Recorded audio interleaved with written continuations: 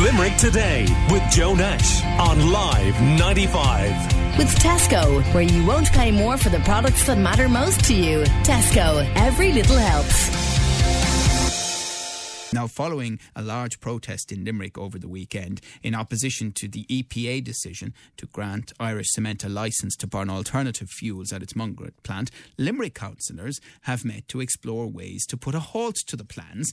Representatives from the Metropolitan Council area have unanimously agreed to a number of measures. And Live 95's Ronan Moyles joins me in studio to discuss it all a bit more. How are you, Ronan? Good morning. Morning, Joe. So what exactly was the purpose of this meeting? Well, as you mentioned there, Joe, and as we've covered extensively across the station over the last number of days, several thousand people, including the likes of JP McManus, Paul O'Connell and even Greg O'Shea from Love Island, as we heard from, and many thousands more marched through Limerick City Centre on Saturday to express their opposition to that EPA decision. Now, on the back of that, members from the Metropolitan District met to discuss what they could practically do themselves to block the plans, because obviously this is located within the metropolitan area. 14 of the 21 councillors attended, several sending apologies. It was the Cathaoirleach of the metropolitan area, James Collins. He put together a number of proposals and he called a meeting and he wanted his fellow councillors to back them. He outlined what those proposals were to be. There was unanimous support in the Chamber today that as a council we reject the EPA's decision to allow Irish Cement incinerate waste in Mungret. And we're also demanding an oral hearing from the EPA so that they come to Limerick and hear firsthand from the 4,500 people that objected to the or made submissions to the EPA, so that this should not be allowed to go ahead. Some of the other things that we did were quite technical in terms of the powers that we do and we don't have as councillors. We asked, were we legally entitled to revoke this decision? So the council planners had given planning for this, and we wanted to know as councillors, can we overturn that? And if and how can we overturn that? And we've sought legal advice from that. We got an opinion from one of the directors today that we want formalised. He said we can't, and we want that in a more of a report back to us, that if we can't do it under Section 44, which was suggested, then how can we do it in another way?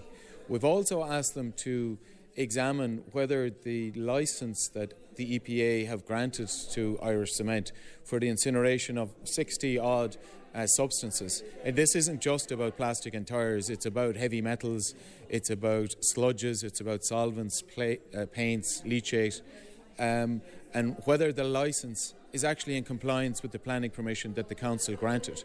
And we've asked them some particular questions in relation to that. And then in terms of some of the planning documents that determine whether permission is granted or not. And we've tried in the past to change the development plans to ban incineration. And we've been prevented by legislation and we've been prevented by the previous chief executive. So I've called on the Chief Executive to bring an amendment to us as councillors to introduce a ban on incineration in Limerick in the development plan. If we were allowed to do it as councillors, we would do. We're calling on him to bring it before us, and I have no doubt that will be passed unanimously as well. We've also asked the Council Executive to make a submission to the EPA against the decision. So all along, the council planners have been telling us that they had no option but to grant planning, but they're not really in favour of it. And we're asking them now to speak with their feet, like we did on Saturday, and to put forward an objection to the EPA in relation to the decision that has been made. Now, we heard on Live 95 News yesterday, that was Councillor James Collins, of course, chatting to Ronan Moyles of Live 95, who was with me. And we heard on Limerick Today as well from the Mayor of Clare, Councillor Cathal Crowe, who's based in Meelick. And he suggested that Limerick councillors use their powers under Section 44 of the Planning and Development Act to try to block planning permission. Did this come up at the Limerick meeting? It did. Councillor Collins mentioned it briefly there, and they asked, were under this section of the Act, were they able to revoke that planning permission. Now, they got an answer, and bear with me because this is a little bit complicated. I'll do my best with it. Kieran Lahan from the Council Executive explained that it is possible to use this piece of legislation to revoke planning permission. Now, this can be done if there's a change to the county development plan, which is agreed every 5 years. So, for example, if the plan was to be changed in the interim to, say, banning burning anywhere in Limerick City, then obviously then the planning, it would be at odds with the county development plan, therefore the permission could be reversed. However, the county development plan has already been agreed, as I mentioned, and it can't actually be changed by councillors themselves. So no councillors can bring forward a change at this point because they've already voted in favour of it. However, the CEO of the council can bring a proposal forward to change it, and then that can be voted on by councillors and they can back it. Now, and that's why James Collins mentioned there, councillors are calling on the CEO to bring forward that proposal. I suppose to give the rationale behind it, it does seem strange. The rationale behind that is to stop, let's say, a development happening and it's been going on for 3 or 4 years. Then suddenly a councillor, a majority of councillors, for some politically expedient purpose decides, oh, now we're going to change it. Then some person or group has spent a lot of money on a project and they're told, actually, no, we're revoking the planning permission. So it leaves the council open, obviously, to some sort of action. So that's the rationale behind that, even though it seems a bit strange. Yeah, and it is interesting because, of course, this is all in the context of the strong likelihood of an election for a directly elected mayor over the next 18 months to 2 years, and talk of current powers of the CEO transferring to a directly elected mayor. It would be fascinating to know if this particular power might be one of those, but we'll see that in the course of time. Ronan, what did the other councillors at this special meeting have to say? Now, they were all broadly in agreement, it has to be said, on these proposals that were brought forward. Councillor Lisa O'Donovan just wanted to add a couple of things, as well as the oral hearing with the EPA, which councillors have called for, and you heard about there. They also want to hear from the HSE's Public Health Department to clarify their position on this. Councillor John Costello from Sinn Féin expressed fears that the company would eventually actually end up bringing waste from all over the world to be burned here in Limerick. That's what he said. Kieran O'Hanlon, he was very disappointed with the turnout and over what he says is one of the most important issues for Limerick's future. He was also disappointed that no one from the council's environmental department, no one from the EPA, no one from Irish Cement, and no one from An Bord Pleanála was present at this meeting. And Councillor Olivia O'Sullivan from Fine Gael was frustrated with the lack of power she perceived the councillors have to do anything about this. But she also said that Fine Gael would raise this issue with the Environment Minister Richard Bruton and raise the concerns of the people of Limerick with him directly. Right, we're chatting to Live 95's Ronan Moyles about this meeting yesterday, special meeting that took place in the wake of that major protest march in Limerick City Centre at the weekend. So what have Irish Cement themselves had to say about all of this? Yeah, well, they have... we have received a statement from them, and the latest statement we have says that Irish Cement, they're aware of the concerns related to the EPA decision, and the company says it wishes to allay these concerns. So they say, on the contrary to public comment, they say there's no plans for the construction of an incinerator in Mungret, and the licence granted by the EPA simply permits the gradual replacement of fossil fuels in the existing cement kiln with alternative fuels. And they say that using alternative fuels has been found to be safe and best standard practice in cement factories throughout Europe for over 30 years. They also say the use of alternative fuels instead of fossil fuels in Mungret will directly reduce CO2 emissions by up to 40,000 tonnes a year, which is the equivalent to 12,000 cars off the road. They say it also supports the ongoing national policy to reduce Ireland's dependence on fossil fuels, and they say that this decision is part of that. And they also say as part of the EPA licence, Irish Cement will establish a community liaison committee which will meet regularly to address the concerns of residents. I understand there were others present at yesterday's meeting. Yeah, oftentimes you don't get many people at these meetings, but there was a good crowd from the public, many sort of well-known environmental campaigners, people from Limerick Against Pollution in particular.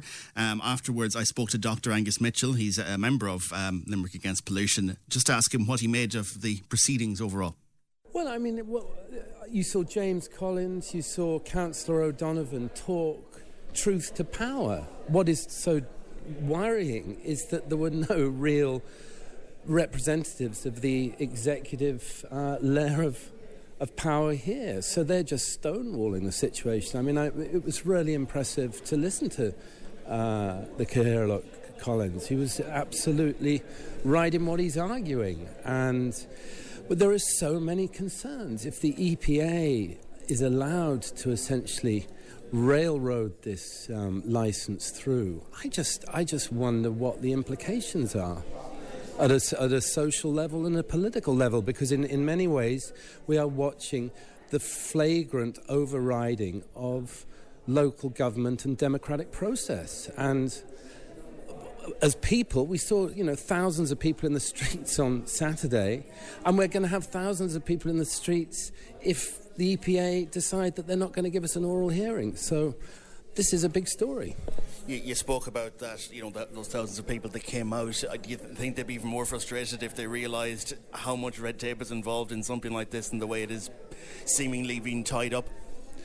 Well, you can see all the councillors are so frustrated. Why, when we have a majority for years now amongst the council representatives to actually stop this from going ahead, does that make no difference? The people don't want this to happen. The council don't want this to happen. The executive refused to explain why it's happening. We're told that it's the decision is being made at a national level as part of a much larger waste management strategy, but at the same time Europe's telling us that we have to behave in a different way and really start obeying directives about the circular economy. We're declaring climate and ecosystem emergency on another side, and yet it's business as usual. The whole thing is a confused mess, and it was really refreshing to hear a few voices like James Collins, like Councillor O'Donovan, talk truth to power, and they are in positions of responsibility. They're doing their jobs really well. It was shocking to see that half of the chamber was empty. I don't know, there were 21 metropolitan councillors, and I said, there were 13 here, so there were about 8 of them missing. Where were they? This is the biggest decision that's going to affect Limerick in years, and they're missing. Why? It has to be asked. Why? Dr. Angus Mitchell there of Limerick Against Pollution chatting to you, Ronan. So what next? So there's a very tight kind of turnaround for this. Councillors will be waiting now to hear back from the council CEO, from the EPA and the HSE, all of which they have requested to take certain actions, as I mentioned there. But as I say, it's a tight deadline because the closing date for objections to this is next Friday, the 15th of October. So if they want to get this objection in from the council, it's going to be tight. So look, we just have to wait and see what the next step is. But it is inevitable from everything we're hearing that there will be objections from various groups. Oh, including Limerick Against Pollution. Absolutely. And individuals, and that was the other thing that was brought up was the cost involved. I think, and correct me if I'm wrong here, but I think it's €120 for each objection, and I think it was mentioned on the show that a fund has been started for that, but that cost is seen as a hindrance as well. And just to point out, as we always do, you did provide that statement from Irish Cement. We would be more than happy to hear a representative from Irish Cement on the air, coming into this studio and discussing further or debating the issue alongside, of course, people from Limerick Against Pollution. Live 95's Ronan Moyles, thank you for bringing us the very latest on this very big story. Call Limerick Today now on 46 19 95.